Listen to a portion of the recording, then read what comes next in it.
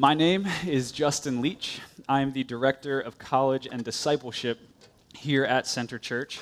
So what that means is I spend a lot of times playing basketball over at UVA and talking with people about Jesus, whether they're not followers of Christ yet, investigating who he is, or they are following Jesus and just helping people grow in their faith and learn how to follow Jesus in all of life. If you're a guest with us this morning, I just want to extend, as Pastor Josh did earlier, a special welcome to you. We love when people gather with us, with our Center Church family, to worship God together and to visit with us as we are celebrating what Jesus has done every week. So thanks for joining us. In fact, we'd like to meet with you after this week is up. There's a first-time guest tent outside, give us your information there. Somebody might ask you to coffee. In fact, 2 or 3 people might ask you to coffee because we try to be intentional welcoming people here. So don't be freaked out. We're happy you're here and want to get to know you, meet you where you are, and help you take your next steps in following Jesus. This season, as a church, we have been walking through the book of Acts. We just started this pretty recently, in the last few weeks, so we're just in Acts chapter 2. The passage that was just read by Jason, you can flip there as we're getting started, because that's where we'll be today. But I'm very excited that we are in the book of Acts during this season as a church, because Acts is all about the birth of the church, and then the expansion and growth of the church all throughout the Roman Empire. And if you didn't know, we are a recent church plant. In fact, we might have tricked you in some ways, we might not have tricked you in other ways, but we've only been meeting together as a church since January of this year. So we're just getting started. So there are many things from the book of Acts that apply pretty directly to the season of life that our church is in, just getting started. So it's so beneficial that we're walking through Acts. In the passage that we're going to read today, the main character, I guess arguably the main character, but who I think is the main character, is going to come onto the scene in the book of Acts. And that main character is the Holy Spirit. All right, the Holy Spirit. Some commentators even say that the book of Acts is called the Acts of the Apostles, but the Holy Spirit is such a main character and consistent presence throughout the book that this book might as well be called the Acts of the Holy Spirit.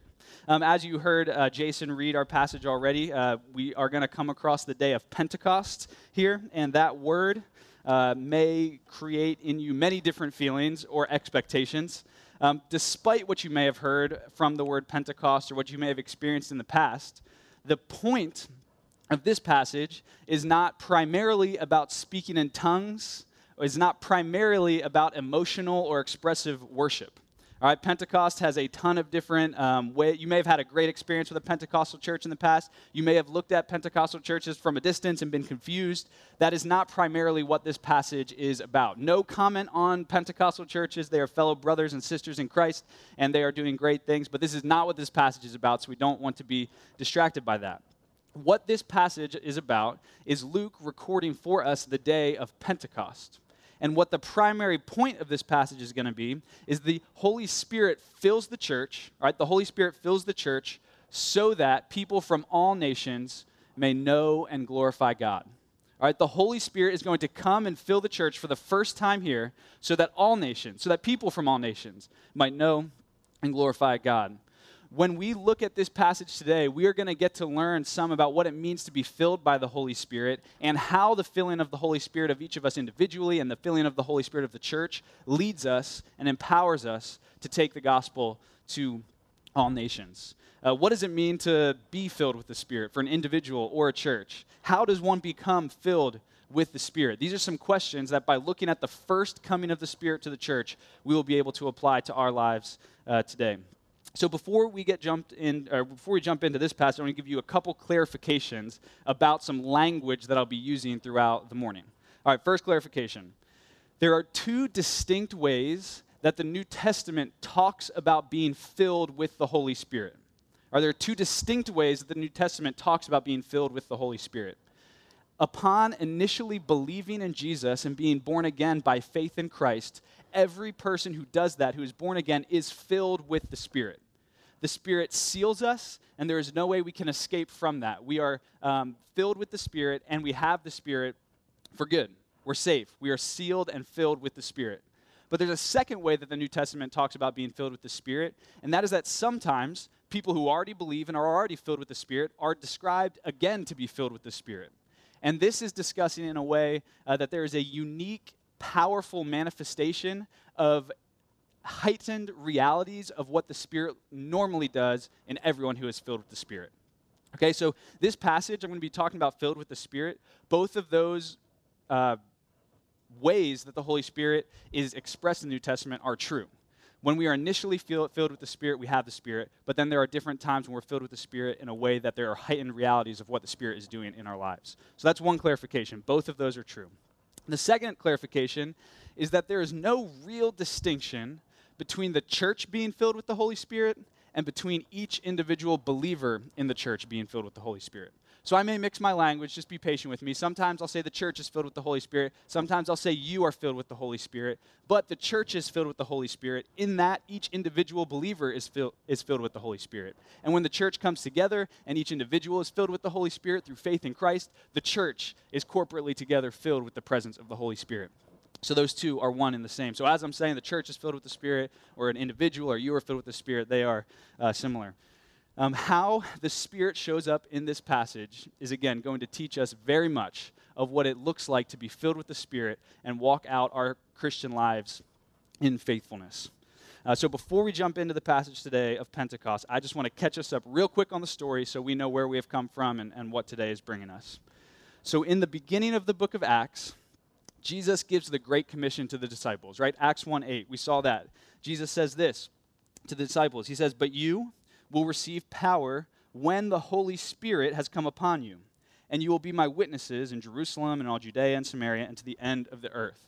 So although the Holy Spirit has not come yet, we already have Jesus pointing to the Holy Spirit. The Holy Spirit is coming and is going to be the power to accomplish the task that Jesus gives to the church. And then in Acts 1:4 and 5, there's a similar idea. The disciples are not supposed to go and strive to accomplish the task that Jesus gave them. Instead, they're supposed to wait for this power of the Holy Spirit that is coming that we're going to see today. Acts 1:4 and 5. "And while staying with them, Jesus, he ordered them not to depart from Jerusalem, but to wait for the promise of the Father, which he said, 'You heard from me. For John baptized with water, but you will be baptized with the Holy Spirit not many days from now.'" As the disciples go out to accomplish this task that Jesus gave them of evangelizing the world, of bringing the hope of Jesus Christ to the world, they were not to be the ones glorified who through their own strategy and strength took the gospel to the nations, but God was going to receive glory because the Holy Spirit is going to be the one that empowers the weak and cowardly disciples to take the gospel to the nations. So while they were here and now, they are supposed to wait for the Holy Spirit. If you look through the timeline of what's going on, for 10 days, 10 whole days after Jesus ascends to heaven and leaves them with those commands until the pouring out of the Spirit, there is 10 days of radio silence. Right? The disciples, 120 of them with the apostles, are gathered in an upper room in Jerusalem. They had Jesus with them for 3 years every day, doing signs and wonders and miracles and telling them stuff that they thought no one knew about themselves, having the presence of God with them in Jesus. And for 10 days, they waited for this promise from God. Radio silence. It was not there. They're supposed to wait for the Holy Spirit. But then we come to Acts 2, 1 through 4. And I'll read these verses again. Acts 2, 1 through 4. "When the day of Pentecost arrived, they were all together in one place. And suddenly there came from heaven a sound like a mighty rushing wind, and it filled the entire house where they were sitting. And divided tongues as of fire appeared to them and rested on each one of them, and they were all filled with the Holy Spirit and began to speak in other tongues as the Spirit gave them utterance." Right? This is it. For 10 days of radio silence, they may have been wondering, did the Holy Spirit come? Like, we cast lots and picked an apostle. What should we be expecting? But then, as we read this passage, we see without a shadow of the doubt that God is bringing the promise that Jesus told them to wait for, sending the Holy Spirit to them in this passage. So what we're going to look at today is 5 realities that we experience when we're filled with the Holy Spirit. All right? In the way that the Holy Spirit comes here, in the way that the apostles and the disciples respond when they're filled with the Holy Spirit, we are going to learn 5 realities for us of when we are filled with the Holy Spirit. All right, the first reality, we'll jump right in. The first reality is this. When you are filled with the Holy Spirit, you experience the power of the presence of God. All right? When you are filled with the Holy Spirit, you experience the power of the presence of God. I see this in verse 2, and this is what it says. Suddenly there came from heaven a sound like a mighty rushing wind, and it filled the entire house where they were sitting. It is so important that we know that the Holy Spirit is free and sovereign. The Holy Spirit is God. The Holy Spirit is completely and utterly untied to our whims and desires. We are actually at his service. All right, where do I see this? Free and sovereign. The way that this passage describes 10 days of silence and suddenly, right? Suddenly, the Holy Spirit comes. He wasn't contrived to come. Nobody convinced him to come. He didn't come to any of the disciples or apostles' schedule, but suddenly he come. He is free. The Holy Spirit is free, not at our beck and call. In fact, we are at his. The Holy Spirit is free. Also, the Holy Spirit came and filled the house where they were in with a sound like a mighty rushing wind, right? The Holy Spirit came in this way to communicate his power, his sovereignty, his ability, complete ability to accomplish whatever he pleases. The Holy Spirit is God, and we have to know this. The Holy Spirit is free and sovereign. My in-laws are actually in town this weekend. They're over here visiting. And we were talking about the hurricane that came through Wilmington where they live, and they had some neighbors that while the hurricane was there, a water spout came off the water and came close to their house, uprooted and knocked down some trees. And my mother-in-law was describing their description of what this water spout meant for them. Right, she was describing it, and this is a secondhand story of it seemed like the windows were sucking in and about to burst and everything's shaking and it's incredibly noisy. Right, there's this incredible, immense power by this wind, noise, suction, fear. Right, that is how the Spirit decided to come. Like a water spout from a hurricane tearing through the backyard, the Holy Spirit decided to communicate something to us about God by coming in this way. Right, the Holy Spirit is free and sovereign, powerful. For those 10 days of radio silence, the disciples knew God was with them. Right? They knew Jesus promised, I'll never leave you or forsake you. If you asked Peter, hey, is Jesus with you? Is God with you? He'd say, yeah, of course God's with me. He told me he was with me. He'd stay with me. But when the Holy Spirit comes and fills a house with a mighty rushing wind, the disciples in a whole new way can say, God is with me. Right? God is with me. The Holy Spirit came in a way that the disciples were filled with the Spirit, and they experienced the power of the presence of God. This isn't the only place in the Bible teaches that this is what the Holy Spirit does. In Romans 8:16, it says this, the Spirit himself bears witness with our spirit that we are children of God. Right? The role of the Holy Spirit is to remind us that we have the presence of God, that we are his, that God loves us. And that is an action that when we're filled with the Spirit, we'll know that we're children of God. In this passage, we also get to see this impact of them knowing that they're in the presence of God. Particularly in the narrative surrounding Pentecost, we see in Peter's life what knowing, moving from just like intellectually knowing to knowing the power of the presence of God does in his life. Right before Pentecost, if you remember the story, Peter actually denies Jesus 3 times. And he says, I don't know that guy, as Jesus is being betrayed and crucified and put on the cross. At Pentecost, Peter is filled with the power of the Holy Spirit. He experiences the power of the presence of God, and it reframes his perspective on life. And after Pentecost, Peter is going to publicly preach the gospel in front of a lot of antagonistic people. He is going to face persecution with faithfulness, never denying Jesus again. He is going to be imprisoned and beaten many different times, and he remains faithful. What happened? What happened at Pentecost was that he moved from intellectually having the idea that God was with him to experiencing the power of the presence of God that the Holy Spirit unleashed in his life. Peter was then able to say from his gut, not just from his mind, that Jesus is more precious. Right? Peter was then able to say from his gut and not just from his mind that for me to live is Christ and to die is gain. So I can go with boldness and confidence and courage because I have experienced the power of the presence of God because the Holy Spirit has filled my life. We today have that same Holy Spirit. When you are filled with the Holy Spirit, you experience the power of the presence of God. That leads us to a question. Do you know that God is with you? Do you know, not just intellectually, but in your gut, that God really is in you, that God is with you, that God is for you? A few signs that you might not at the gut level be living out the truth that God is with you. Maybe at times you know the right thing to do, but because of the people around you and because of the scorn that you might face if you do that right thing, you don't do it, right? God might not be in your gut with you. Maybe you join in on the crude joking at work or with classmates or friends to fit in because you desire their approval more than having the deep confidence that God is with you. Maybe you spend money for status or for fun because you're not filled with the awareness that God is with you that captivates you. Do you give attention to people who will benefit you socially or advance your career, but ignore ones that cost you? Right? Is the cry of your heart with Peter after being filled with the power of the presence of God, is the cry of your heart that Jesus is more precious? Is the cry of your heart that to live is Christ and to die is gain? When you are filled with the Holy Spirit, right? When you are filled with the Holy Spirit, this is a reality that you will have. You will experience the power of the presence of God, and it will move from an intellectual head knowledge of God's presence to a gut confidence, deep level of God's presence. But how does this Holy Spirit filling us with this reality advance us to the nations, right? Because the point of this passage, as we'll see, is going to be that the Holy Spirit fills the church so that the nations, people from all nations, might know and glorify God.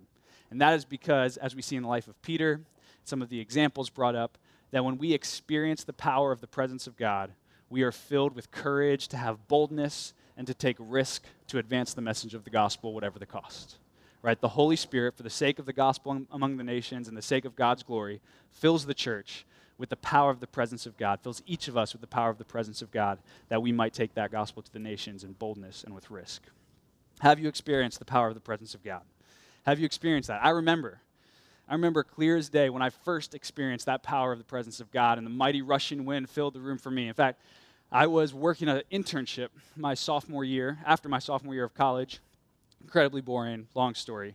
But during that time, I started listening to a ton of sermons because I didn't have anything to do at work. I was becoming very interested in real living faith with Jesus.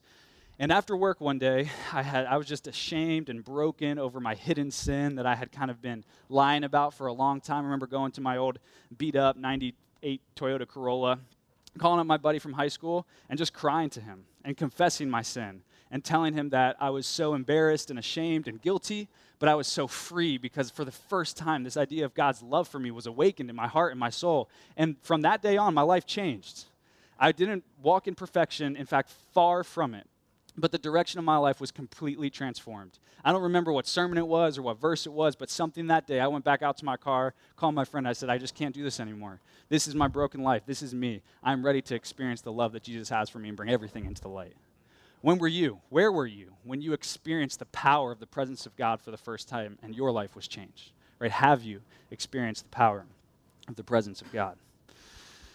This leads us directly in, kind of my story leads us into the second reality of being filled with the Spirit. All right, second reality of being filled with the Spirit is when you are filled with the Holy Spirit, you are refined in holiness. All right, when you are filled with the Holy Spirit, you are refined in holiness. This is the second reality. After the room was suddenly filled with the sound of mighty rushing wind, verse 3 continues on, and I'll read that for us now. After the rushing wind comes in, fills the house they're sitting, verse 3, and divided tongues as of fire appeared to them and rested on each one of them. And divided tongues as of fire. The Holy Spirit filled the disciples. Let's see. Okay. Why did the Holy Spirit come in this way? All right, the Holy Spirit, after the mighty rushing wind, tongues of fire come and descend. Why did the Holy Spirit come in this way? Why did Luke record this? What's going on here? All right, tongues of fire. In the Bible, all throughout, start to finish, tongues represents God's presence and God's purity. All right? Fire always represents God's presence and God's purity. Right? God's presence, God is here. And God's purity, God is utterly holy in perfection and distinct from anything that we could offer him. All right, we see this all throughout the Bible. An example is in Exodus 3, right? The burning bush. So Moses comes walking through the field, and there's a bush on fire, but it's not getting consumed. And a voice cries out from it, and it's God. He says, Moses, you're standing on holy ground. Take off your sandals. Right? God is present in the fire, and he is holy. Take off your sandals. We see it also in Exodus 19, Mount Sinai. God is giving the law, and the mountain is covered in fire and thunder and lightning and smoke. God is there giving the law, and he is pure. No one can approach it, or they will die. And in Leviticus 6, we see that there's supposed to be a perpetual fire in the temple that the Jewish people had, because the temple was where God manifested his presence to his people. There's a perpetual fire in the temple. The fire in the Bible represents God's purity and God's presence. But fire also represents one more key thing, right? God is not just pure, but he is purifying. All right? God is not just pure, but he purifies that which he comes in contact with. Okay? It's like a metal is refined, is an illustration that the Bible uses. When a metal has some impurities in it, one way that you can remove the impurities and have a more pure form of the metal is to melt the metal down. And because of the different melting points and temperatures of different metals, you can melt part of it, remove impurities, and then solidify the metal with the impurities removed, right? The refining, you pass a metal through a fire, and through that process, take out impurities and have a more pure version of the metal that you once had. In the same way, that is like the Holy Spirit's presence in our life, right? When you are filled with the Spirit, you will be refined. You are refined in holiness. And we see this very clearly throughout the New Testament on the individual level and on the church level. All right, just in a few chapters in Acts 5, we're going to come to a very uncomfortable and challenging story where a married couple named Ananias and Sapphira lie to the church and to the Holy Spirit, and God strikes them dead, just like that on the spot, for lying to the Holy Spirit, right? That is an example of the Holy Spirit purifying the church from the impurities that are in them. All right, come back for more explanation about that in a few weeks. But also, John 15, Jesus says, you're the branches, I'm the vine, and anyone who abides fruit, the Father will prune, right, will purify, will change, and will grow, and will cut, and it'll hurt. But it's that you might bear more fruit, right? The Holy Spirit purifies those who he fills. Also in Hebrews 12, the author reminds us that being disciplined by God our Father is good news. Right, being purified by the Holy Spirit, although it's painful in the moment, will yield in us a righteousness that is growing us up into the eternal life that we have coming for us. When we are filled with the Spirit, we will be refined as a church and as individuals. So the tongues of fire is representing this purity, this presence, and the purifying nature of the Holy Spirit. The tongues of fire descended not just generally, but on each one of them. So what's happening here? And Tim Keller says it in his succinct and very helpful way. What he's saying here is that at Pentecost, we are seeing that every believer is a burning bush. All right? Every believer is a burning bush. This is amazing because the apostles are present, but each one receives the Holy Spirit. Or there are 12 people commissioned by Jesus to take the message of the gospel all over the world, but each one of them receives this tongue descending on them of fire that fills them with the Spirit. This is incredible news. When you encounter people, all right, this is going to be a challenging question. When you encounter people, do they encounter a burning bush, right? You have the Holy Spirit of God if you are trusting in Jesus. When you are filled with the Holy Spirit, you are refined in holiness. So when people encounter you, they should encounter the presence and the purity of God. There should be distinctiveness among us. Are you a light? Are you distinct? Are you standing out in a way of love and of mercy and of compassion and of charity? Are you standing out in your workplace, in your classroom in a way of holiness and distinctness? Do you have different views shaped more by the scriptures and by God's word to us rather than more than by what it means to be an American in the 21st century? How does the fact that the Holy Spirit has come on you change you? How are you a burning bush with the presence and the purity of God? The refining nature of being filled with the Holy Spirit, that we're refined in holiness, also empowers us to take the gospel to the nations, right? That leads us to be salt and light. The Holy Spirit refines us to be distinct. Matthew 5:18 says this, "Let your light shine before others, so that they may see your good works and give glory to your Father who is in heaven." We are refined to grow in holiness. We are changed. We are molded. We have impurities removed from us graciously by our Father and the Holy Spirit who's living in us, so that people might see our good works and give glory to God who is in heaven, our Father.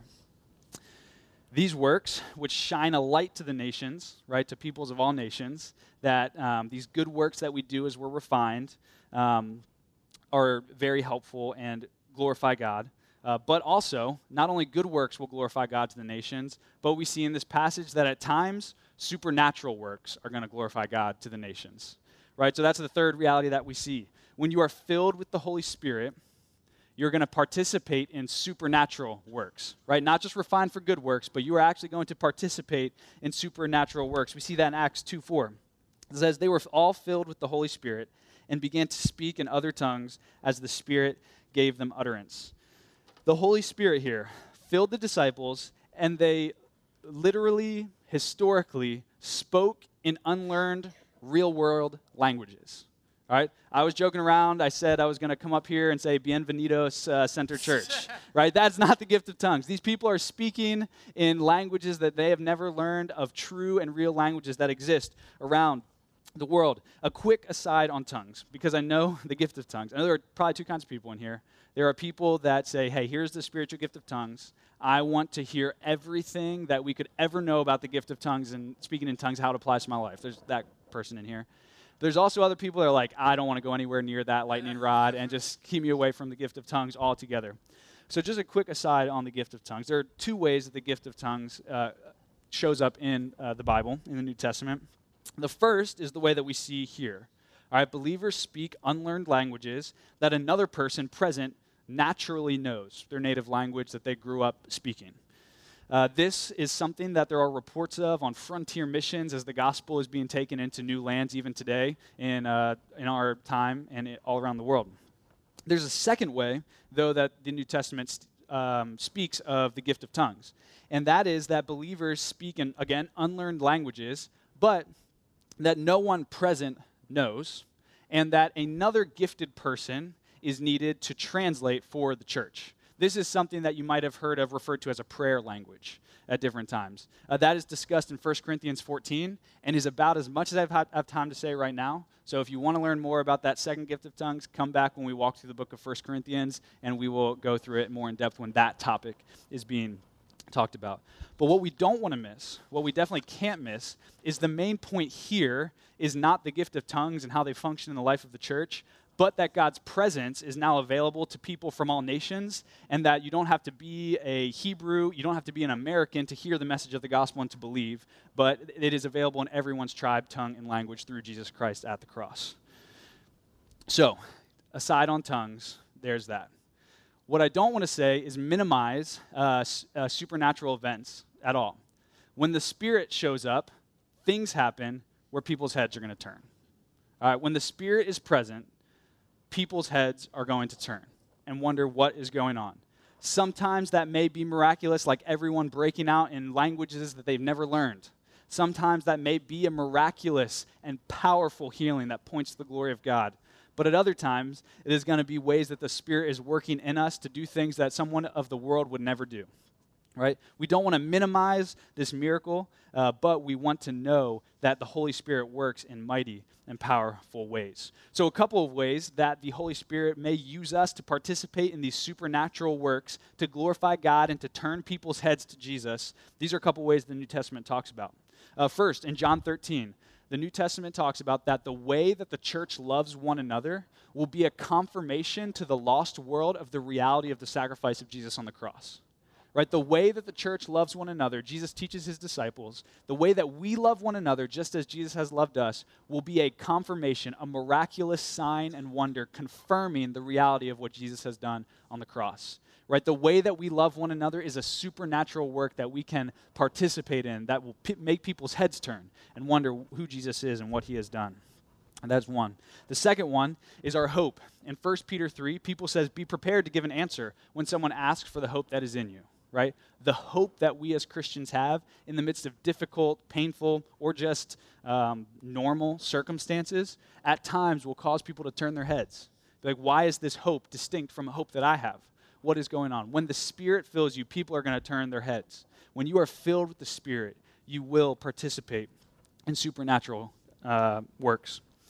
So again, you may speak in tongues, you may heal someone, but You may also do things that the Spirit leads you that are just so distinct from the world that people turn their heads. Maybe when you graduate college, or when you're making your next career move, or you're making a decision about what to do with your summer, you'll prioritize discipleship to Jesus or getting connected to a healthy local church over what the world says of building a resume, of gaining an influential position, or adding a couple extra $1,000 to your salary. Maybe that will turn people's heads as they see that the priority of the church and of Jesus in your life is more powerful even than some extra dollars, right? That'll make people's heads turn. That's a supernatural work. Maybe it means taking a day of Sabbath rest to put away the homework all day, one day a week, when it just seems, according to the world standards, that is going to hurt the GPA, that is going to put you behind your classmates, and it's going to make you less impressive to start working for Deloitte or EY, right? That's supernatural work. I'm going to trust the Lord's pattern for my life over what I think is going to get me where I want to go. When the Spirit shows up, you'll participate in supernatural works, and people's heads are going to turn. They're going to ask, what's going on over there, just like it did when the Holy Spirit first came. The realities that we've covered so far deal a lot with our actions, the inner posture of our hearts, but eventually, like Pastor Josh has taught over the past few weeks, we are called to declare the message of the gospel with words. Now, the verses covered so far show how the Spirit came. So the next verses that we're going to turn to in 5 through 11 are going to show what resulted from the Holy Spirit filling the disciples. All right, and this is what happened. They proclaimed a universal message. All right, when you are filled with the Holy Spirit, reality number 4, you proclaim a universal message. Starting in verse 5. Now there were dwelling in Jerusalem Jews, devout men from every nation under heaven. And at this sound, the multitude came together, and they were bewildered, because each one was hearing them speak in his own language. And they were amazed and astonished, saying, "Are not all these who are speaking Galileans? How is it that we hear, each of us, in his own native language?" People from all of those countries all around the world that are very difficult to say that Jason knocked out of the park are all there. We hear them telling in our own tongues the mighty works of God, right? And all were amazed and perplexed. What we see from these verses 5 through 11, when you're filled with the Holy Spirit, you proclaim a universal message. The message is universal in scope. In fact, the passage there says every nation under heaven was present, right? And I'd encourage you to take a pause, and you probably might be taking a pause right now. You say, not every nation under heaven is present there. They went through the list, and they're not there. I'd say, yes, you are correct. What is happening there is that every nation is not there literally, but every nation is there representatively. Right? Every nation is there representatively. What do I mean by that?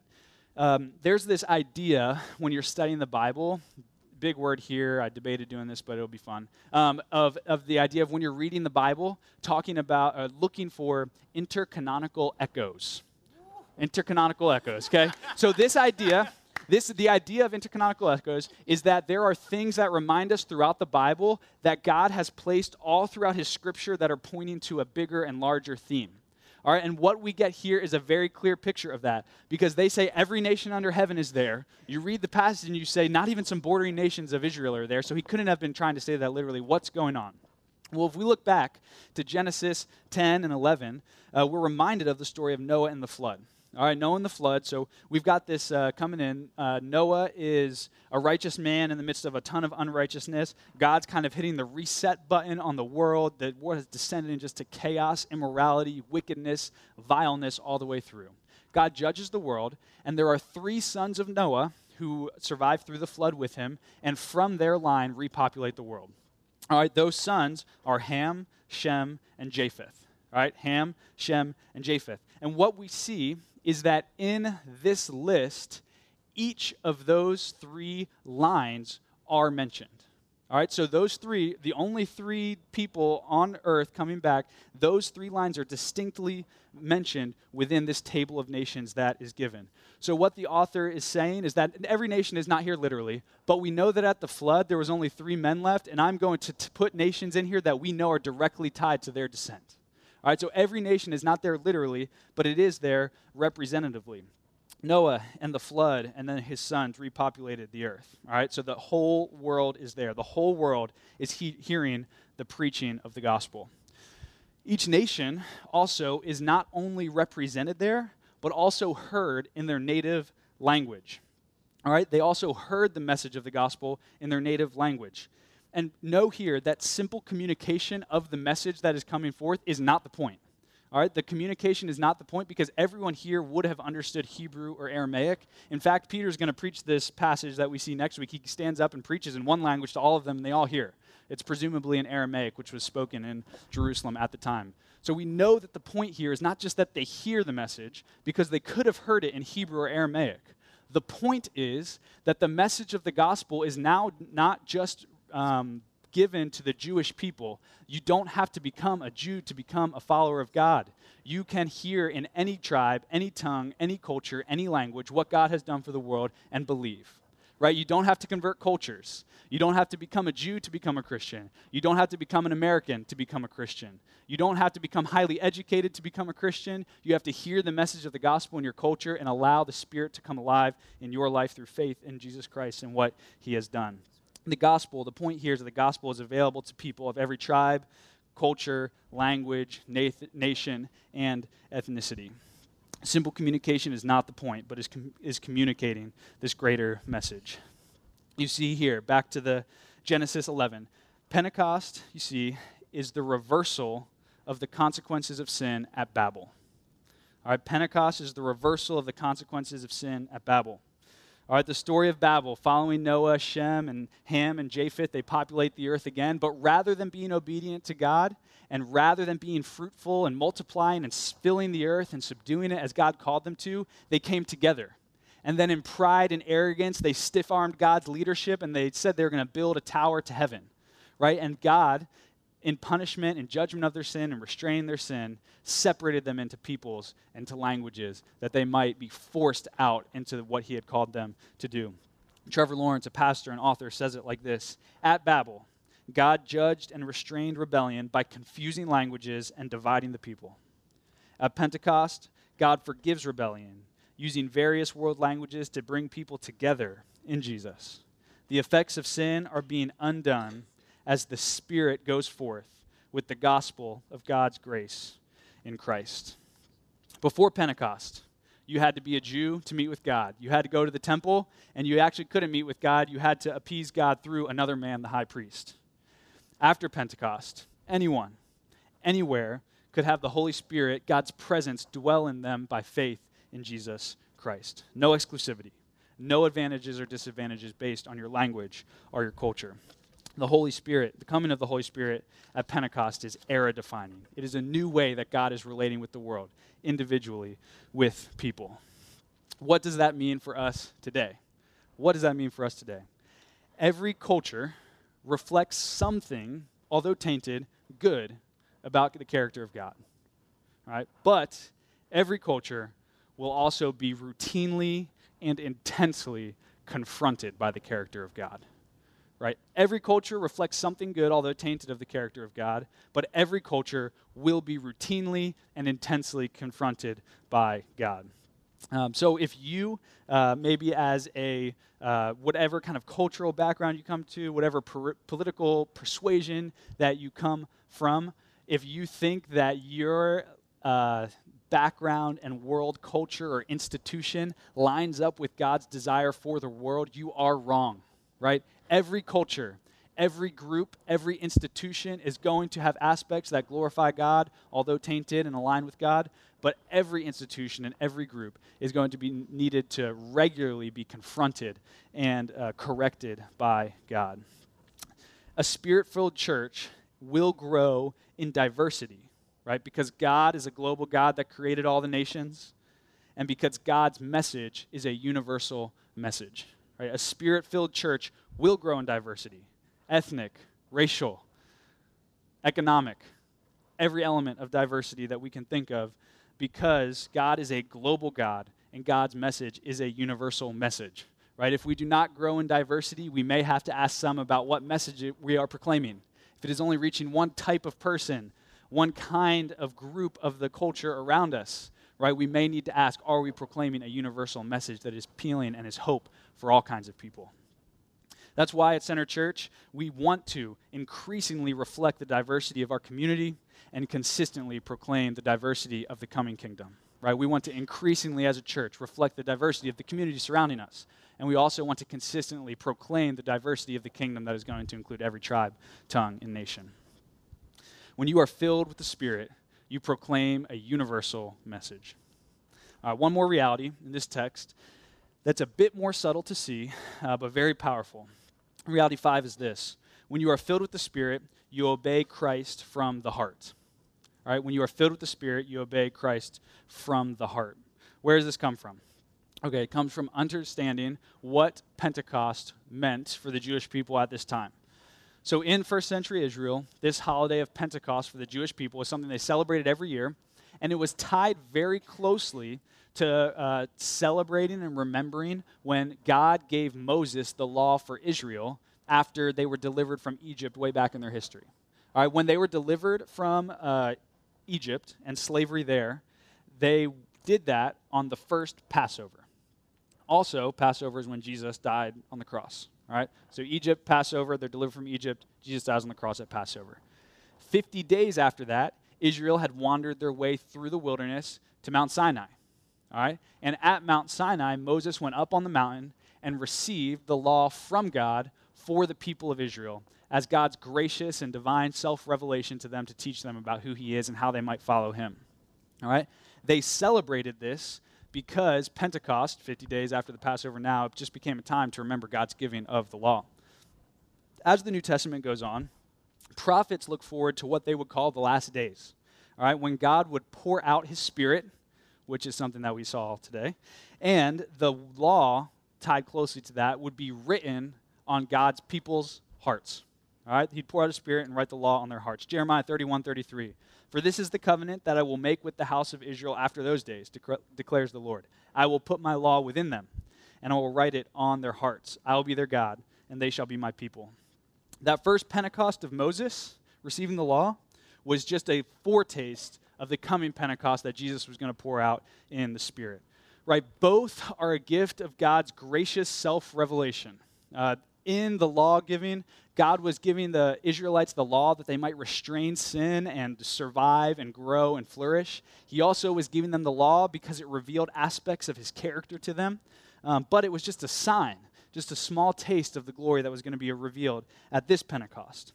Right? Rather than Moses, one man from one nation meeting with God for us on the mountain, the curtain was torn at the cross, and each of us can commune with God and have the presence of God dwell in us by the gift of the Holy Spirit.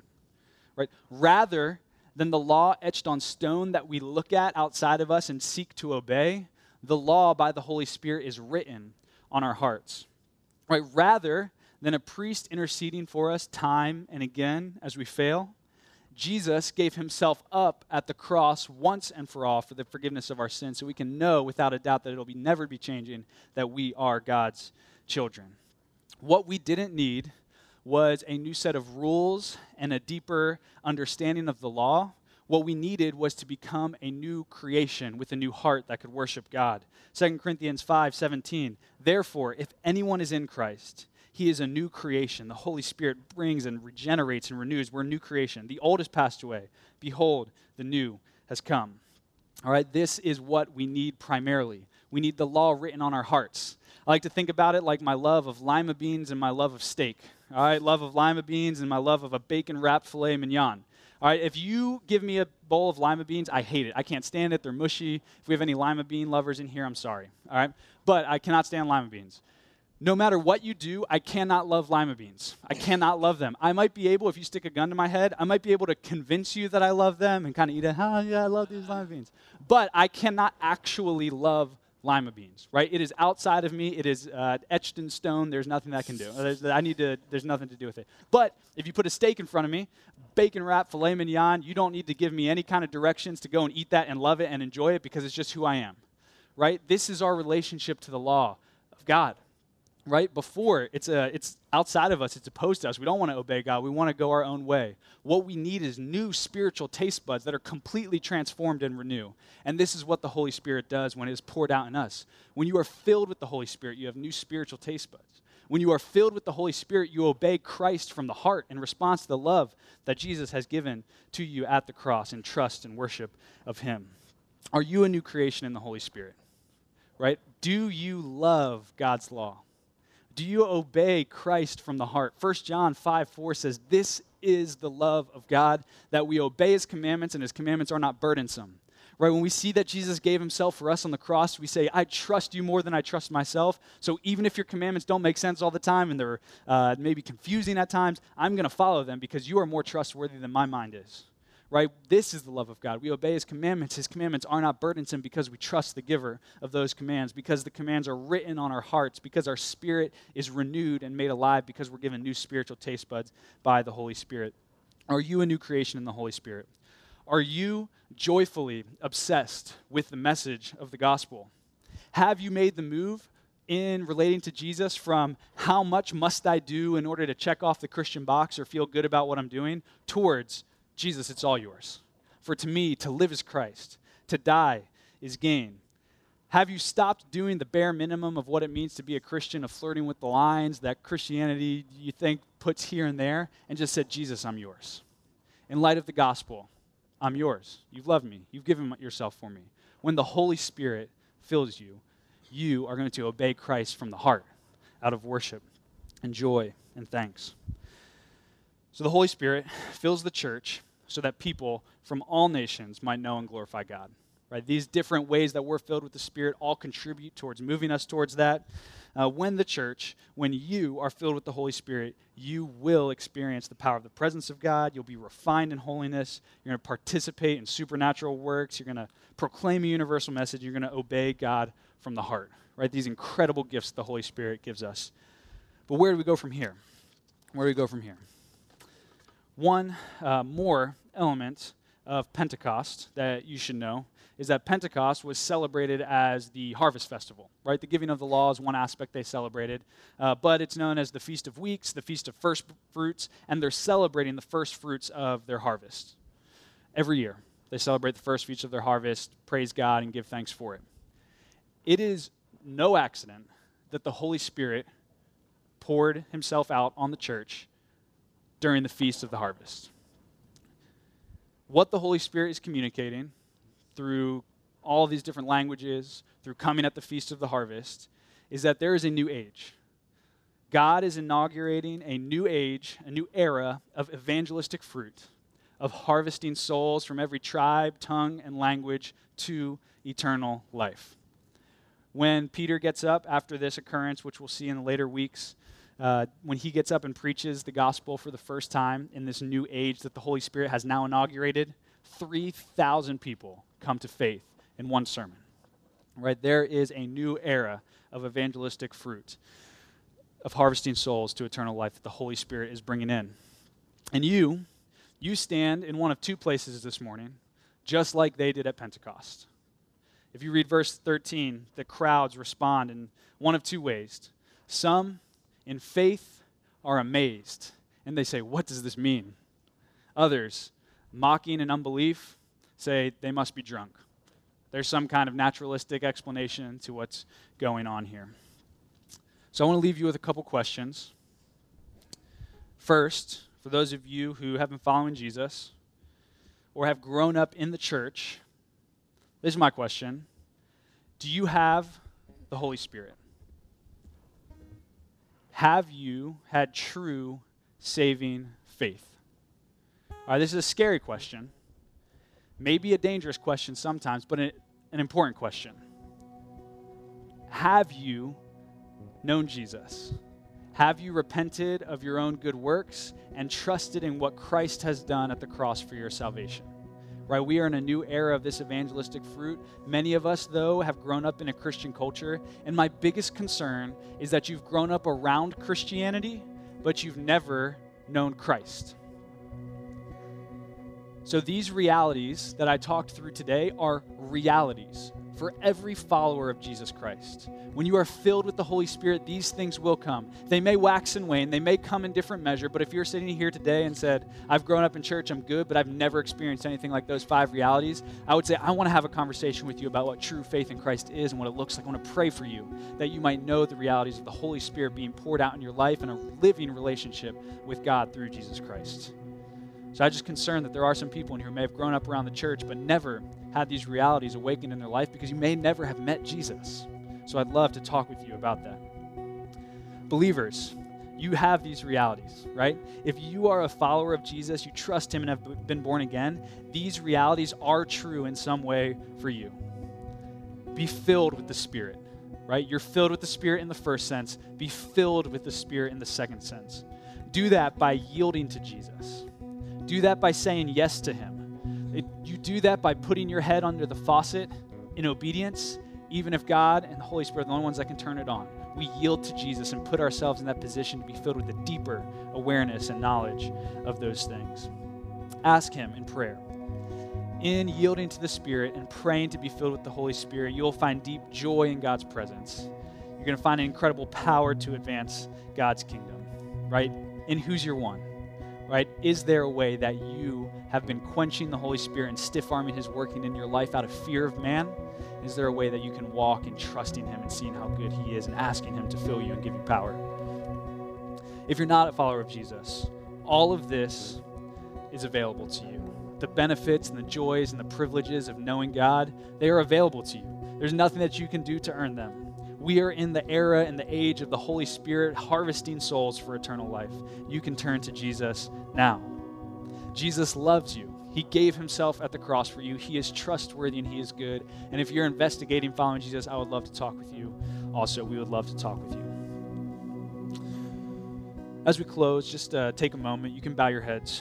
I just want to ask you some questions and lead you through listening to the Holy Spirit and what the Spirit might be leading you to do from this morning. What is the Holy Spirit leading you to walk away from this morning? Ask him. Voice a prayer under your breath to him. Is he asking you? Is he leading you to put your trust in Jesus for the very first time? Is he leading you to have a conversation with someone about what true, living, joyful faith looks like? Maybe he's leading you to take a step of participating and taking the gospel to the nations by speaking with your neighbor, by supporting a missionary, by committing to pray for unreached people groups around the world, by taking a step and moving overseas by having a conversation with someone as the Spirit has been leading you to consider becoming a missionary.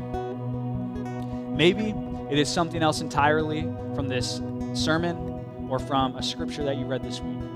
Just take a moment and ask the Spirit to show you, to tell you what your next step is.